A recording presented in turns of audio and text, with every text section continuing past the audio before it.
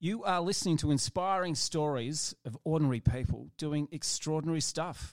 Welcome to the Doolanders. Hit it! That's what I'm talking about. Wait! Okay, now, from the beginning.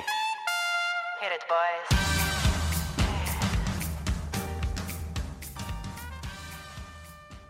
Well, here we are, Blake. This is episode 46. 46 of the Doolanders. Pick up sticks. Amazing. That's not the saying, is it? Is it? I don't know. It rhymes. It does. We've got to stop these bingo time. I'm showing my age. How's your week been, mate? You're looking fit. Thank you. What have you been doing? Well, now that it's not cricket season, yep. Given that it's June, it's 30 June, happy end of financial year for everyone, I get stuck into cycling. So it's just cycle. Get up at 5:30 in the morning, jump on the trainer, or get out with some mates. Out on the slippery, dark roads. Yeah, when it's raining, I think 20 years ago, you might have got out there and just gone, I don't care what sort of weather it is, but now, you look outside, bit of drizzle. Yeah. What else have you been doing? Indoor trainers. Amazing. Well, during football season, for 23 weeks of the year, except if there's COVID, there's a thing at our local football club, which, as you know, I'm president of our local football club. And it wasn't started by me. This was started by someone who doesn't like being named, but will name him, Dean Waters. Well done.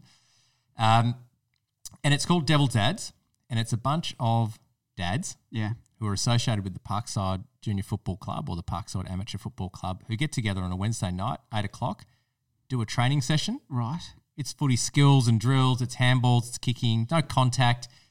There's an age range from 15. Yeah. I think the oldest person might be in their 60s Is the or 70s. 15-year-old a dad? No, that would be a bit awkward. But all it is just a kick, and you have a run around, and you actually get into that flow state where everything just sort of blacks out, and you're just running around, and you feel like a kid again, except for the hamstring tightness. And every night without fail, you'll see someone just stop running, and they just walk off the ground. They've pulled a hammy, done some sort of injury. It's without doubt. So now the group of injuries is probably about 8 of them. But it started off with just a handful of people. Yeah. And I started going 3 or 4 years ago, and sometimes it'd be like 6 or 8 of us. Yeah. And then it got to a point of the best that ever turned out on a night was 60 or 70 people. Get out. Unbelievable, That's right? amazing. And over the course of 2019, we obviously didn't do anything in 2020. 2019, 100 and something people turned up over the course of those 23 weeks. Amazing. In the first 2 weeks of 2021, 80 people had already turned up. So it's just grown its own sort of thing. And our next guest, Ricky Johnstone, the executive director of Peter MacCallum, that's where I met Ricky. Actually, he's one of the dads just jogging around, having a kick. How's his form on the footy field? Yeah, he's pretty good. He goes all right, doesn't he? Yeah. You can tell when someone who's kicked a football before gets the ball, and you're pretty happy when Ricky's kicked you a ball. Yeah, nice one. Well, let's get into it. He's got such an amazing story, and we know that you're going to love one. And just love one. You're going to love one. You're going to love this. Here's Ricky. So, Doolanders, this is part A of our interview with Ricky Johnstone. Hope you enjoy, but don't forget to check out part B. It's coming up next. Hey, Blake, before we get stuck into this episode, where should our listeners go if they want to hear more stories of people doing? They should jump on to www.thedoolanders.com.au, and what will they find there, Nick? No, not .com.au, Blake, just .com. Oh. Don't make that mistake. You can hit us up on Facebook, you can hit us up on Instagram and our website, and you can find a whole heap of pictures, articles, links. Recipes? Not a ton of recipes, okay. but you just never know what you'll find. Thedoolanders.com, no.au. Do it. Okay, now, from the beginning. Hey, Ricky, welcome to the Doolanders. How are you? Oh, I'm well, thanks, Blake. And thanks to you and Nick for having me. It's great to be here. Great to have you. Our pleasure. Mate, how's your day been? You've been training your guts out for a wee run in the Gold Coast. You may not get there. Yeah, a little bit devastating today with Queensland announcing they're going into lockdown, and I was meant to fly up on Friday to run the marathon on Sunday, my first ever marathon. So I'm always the optimistic one amongst the group, so I'm hoping that things settle. I'll get out on Friday and still be able to run it on Sunday. But it's good to get fit, and it's good to have something to aim for. I think that's been really important, actually.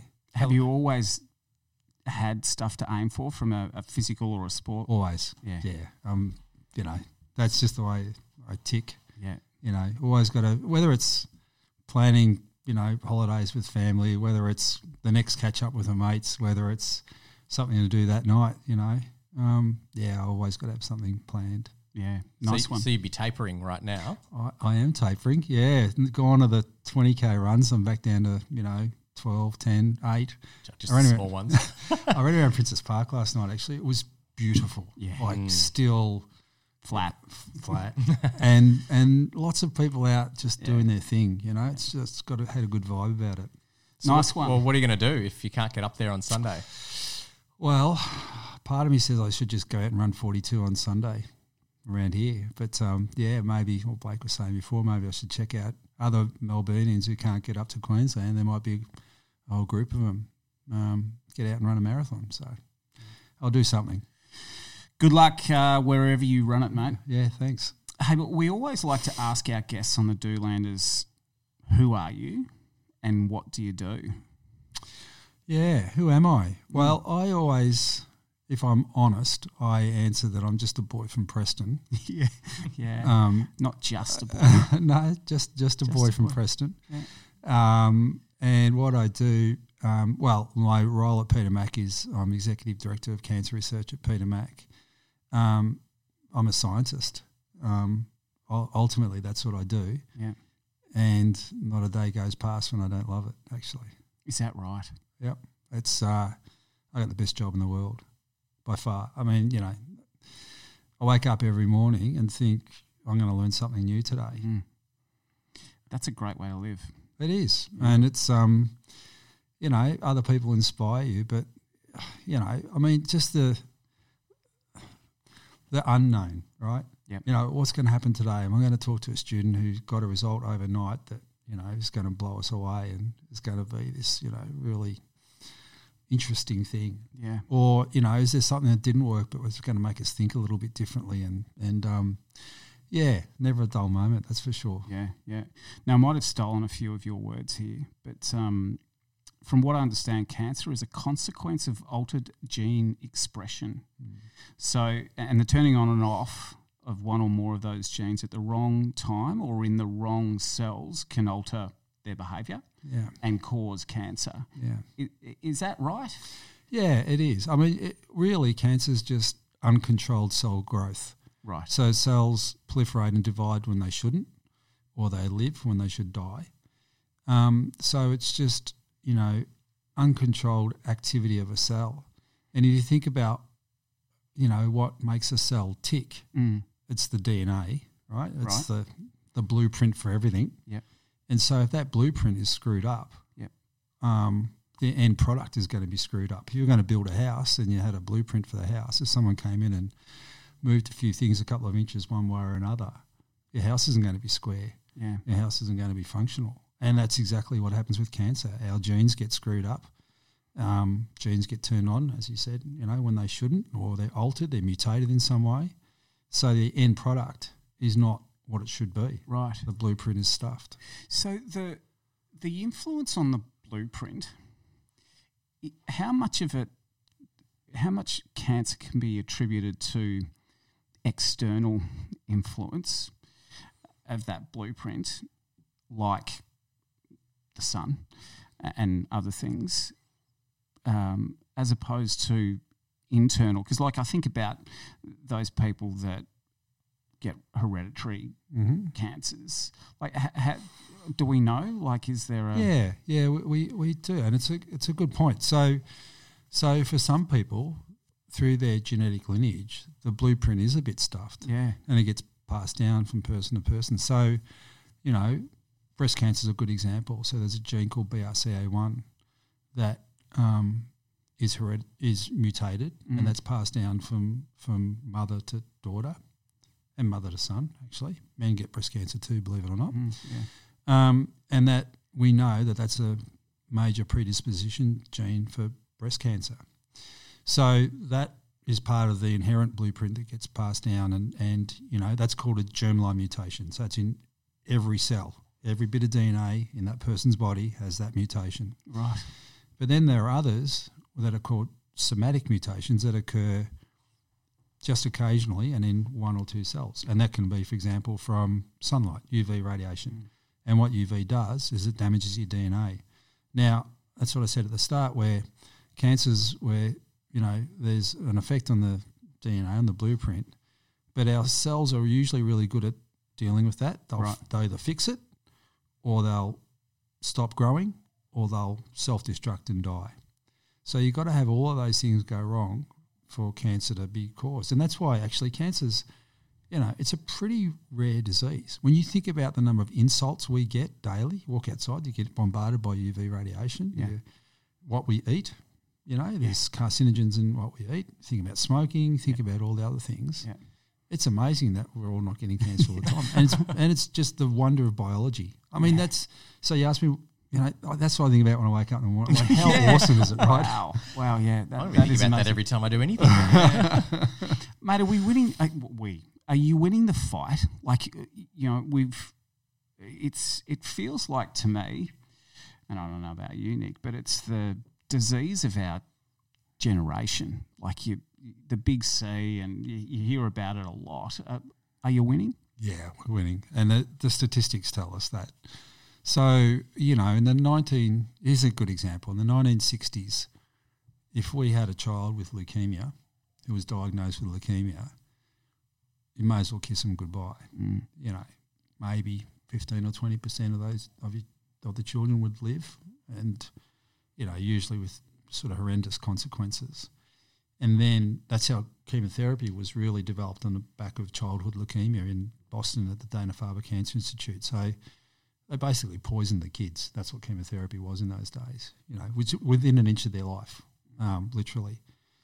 So now if you've got a child that has a leukemia diagnosis, I don't know, 92% survival rates. Incredible. So you just think about that, right? And without all of those most of the horrendous side effects of chemo. I mean, Nick, we've got boys playing for Parkside, one I know in particular, who had leukemia when he was a teenager. He's playing senior footy now. And that's amazing. Fantastic. Yeah. And there's those stories all the time. So Blake, in answer to your question, yeah, we're winning, but it's not a battle we're never going to, at least in our lifetimes. Yep. Cancer is never going to be eradicated because it can't. Is that because of the volume of influences on that blueprint of a DNA? There's just so many things coming at it. Yeah, and our cells replicate all the time. So, if you have a photocopier and you've got all the papers lined up, and you're photocopying, sometimes the paper's going to jam. It's not always going to be right. Yeah. So think about your DNA being exactly right. Yeah. So things go wrong, and it's the same with replicating our DNA. Things just go wrong sometimes. Yeah. So we could lead the most sort of environmentally pure lives that we could ever lead, but something will go wrong, and occasionally that something will cause the blueprint to be affected, and cancer will be caused. So. It's never not going to occur, but we'll diagnose it more quickly and we'll treat it more quickly and more effectively, and the consequences of cancer will be less. And that's what we're seeing in our lifetime now. All of those things we're seeing there. Yeah. Brilliant. Yeah, it's great. So we'll get to your story from Preston to where you are now, being a world leader in this area. Talking about these external factors, now Blake will try and blame Facebook on everything. I will, yes. You will now. Is there any historical evidence to suggest that when we were farmland people, or the Industrial Revolution hadn't yet occurred, that there was less instances of the cancers we see today? What's the impact of everyone carrying a mobile phone around today?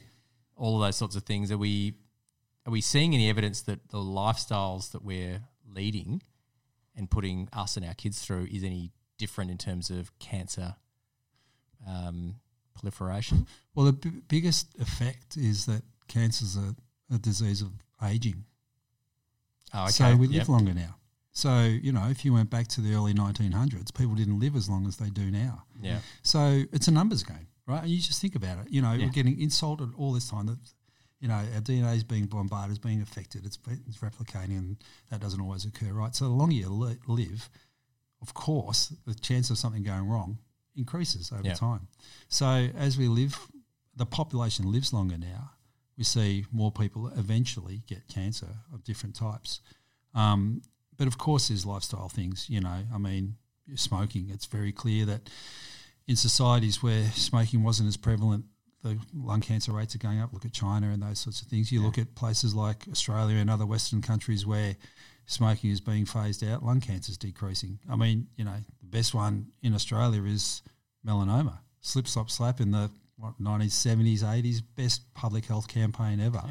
Norm. Exactly. Yeah. Well, that was Life Beyond. Oh, it was too. Yeah. But slip, slop, slap campaign, you know, I mean, basically stay out of the sun, wear a hat, put on some sunscreen, and that's completely altered the trajectory for melanoma in Australia. Melanoma is still, you know, a major problem in Australia, but it's not. Prevention has made bigger gains for that disease than any cure would. Given what you know, do you alter the way that you live and consume things? Yes and no. So I never smoked, and I don't think I ever would smoke. And I know that, you know, that obviously has a bearing on it. But, you know, am I the most sun-smart person in the world? No, I still get out in the sun, but, you know, I'm aware of stuff. Yeah. And I don't go overboard with it. But, you know, I listen to you know, what I know. You know, you live a bit of an evidence-based life. So, you know, don't go crazy on certain things. Watch yourself a little bit in the sun and don't smoke. I mean, there's some basic things. And, you know, get out and run around a little bit. Get healthy. Yeah. You know? Look at you. Have you noticed any flow-on effects from having almost a year of lockdown last year with decreased number of reportings, people being more sedentary, anything like that? So the biggest thing that we faced at Peter Mac were patients not coming in because they were scared to. They were scared to come into the hospital. Yeah. Or, you know, the restrictions were such that people couldn't get in. And what happens then is people come in later with their diagnosis, and that's a problem. You know, because it is true that the earlier we catch it, the easier we can treat it. And so we're seeing that as being an effect. So patients are presenting with more advanced disease, and that's more difficult. Yeah. So you know, Nick, that's probably been the biggest thing that we saw. And, you know, look, there was a time there last year where Peter Mac was preparing to perhaps, you know, maybe have COVID patients in it. You know, I mean, we didn't know how this was going to go. We were thinking there might be, you know, literally thousands of Australians dying every day of COVID. And the public hospital system was thinking, geez, how are we going to manage that? And, you know, scientists at Peter Mac, we were being trained to be orderlies and, you know, healthcare providers when the nurses got sick. Yeah. So, you know, I got trained to, you know, how I was going to run around and help clinical staff. Yeah. So I'm not medically trained. Yeah. But myself and the other scientists at Peter Mac, we had to be the third tier down. You know, if all the clinical staff and the medical staff got sick, because who was going to look after the patients? Yeah. Well, fingers crossed we've avoided that. Oh, look, we, you know, I think we largely have. Yeah. It was pretty scary there for a while. Look, being part of the health system at its height must have been super scary. It was, and it. So we thought about it, you know, because you break it down and you think, okay, well, what are we going to do as sort of individual teams? So, you know, we thought about research at Peter Mac, and there's 700 researchers, and so, you know, obviously our research is going to stop, and, you know, we're going to be prepared to help the hospital. Then the hospital, okay, well, how's the hospital going to change to help the Royal Melbourne across the road and the Royal Children's down the road, as, you know, they're managing, certainly the Royal Melbourne, which was going to be a major, you know, COVID hospital. And then you think, shit, okay, what about the rest of Victoria? What about the rest of the country? And we were having those conversations at the hospital exec table, like, you know, every day. It was pretty full on. Yeah. Focuses your mind though, that's for sure. You got to be on the ball, don't you? You're Yeah. sharp. You're waking up every day. Right. Yeah. Got to make some stuff happen here. Yeah. Your job's got a bunch of different layers. Like you said up front, you're a scientist, so there's the whole. You've got your own lab of researchers. Yeah. Then you've got another 40 labs of researchers that you oversee. Yeah. So 700 people, researchers, that, you know, are coming to you every day saying, you know, what do I do next?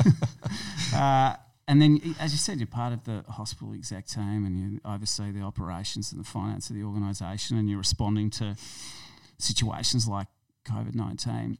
When you look at what you do, because it must be so varied and a whole bunch of context switching, and you know, what gives you the most enjoyment? Oh, it's always the science. Yeah. That's so. You know, Do you wear a white coat? you know what? I refuse to wear them whenever they come and do photo ops or, you know, news stuff, because it's so ridiculous. I mean, I haven't done anything in the lab for many years, and if ever I really walk in the lab with a white coat, all the guys in the lab just give me a lot of shit because, you know, what the hell are you doing here? And, oh God, he's going to screw something up. It's funny that you wore one today. That's right, I'm wearing one now and my safety glasses. But it's not, you know, I think you have to be genuine. But Blake, I think to me, it's the thrill of the science.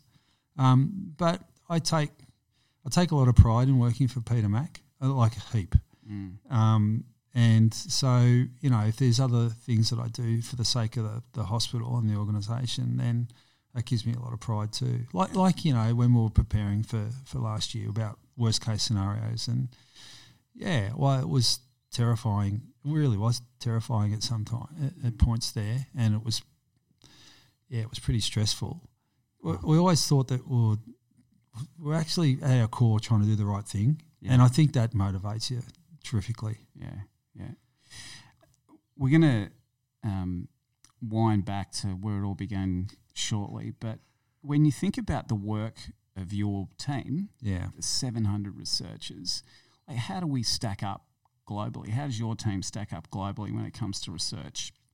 Yeah, so it's important to remember at Peter Mac we have, you know, the full pipeline from discovery-based science, where we're, you know, really doing fundamental science about, you know, how it is that cancer is caused, like really at the, you know, sort of the molecular level, all the way up to, you know, clinical research and clinical trials. We're doing, you know, we do 300 clinical trials a year at Peter Mac. Yeah, wow. Most of them are what are called first in human. So we've got, you know, new drugs, new therapies that we're trying for the first time in patients, and then up to sort of health services research, where we look at, you know, sort of the outputs and the outcomes of that. Is it what we're doing? Is it really having an effect?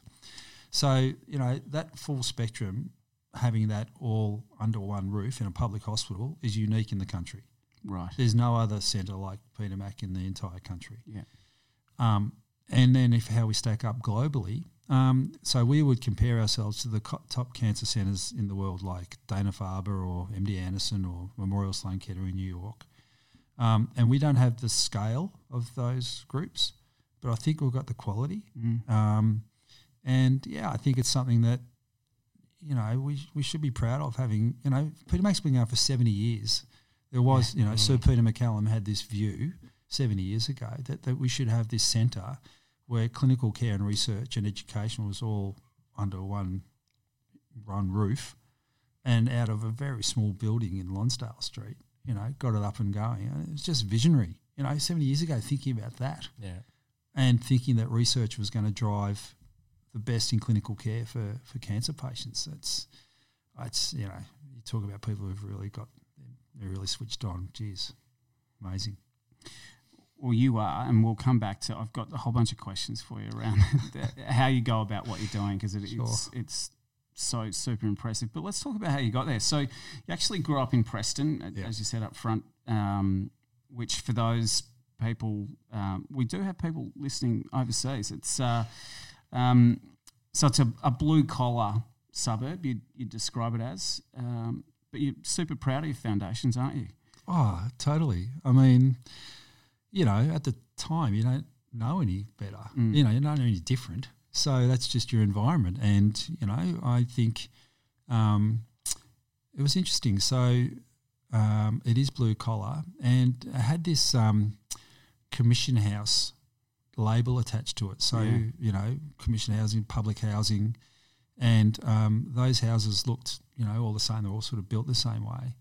But as a kid there, we didn't discriminate who lived in that sort of house versus another sort of house or anything. We just kids born and raised in Preston.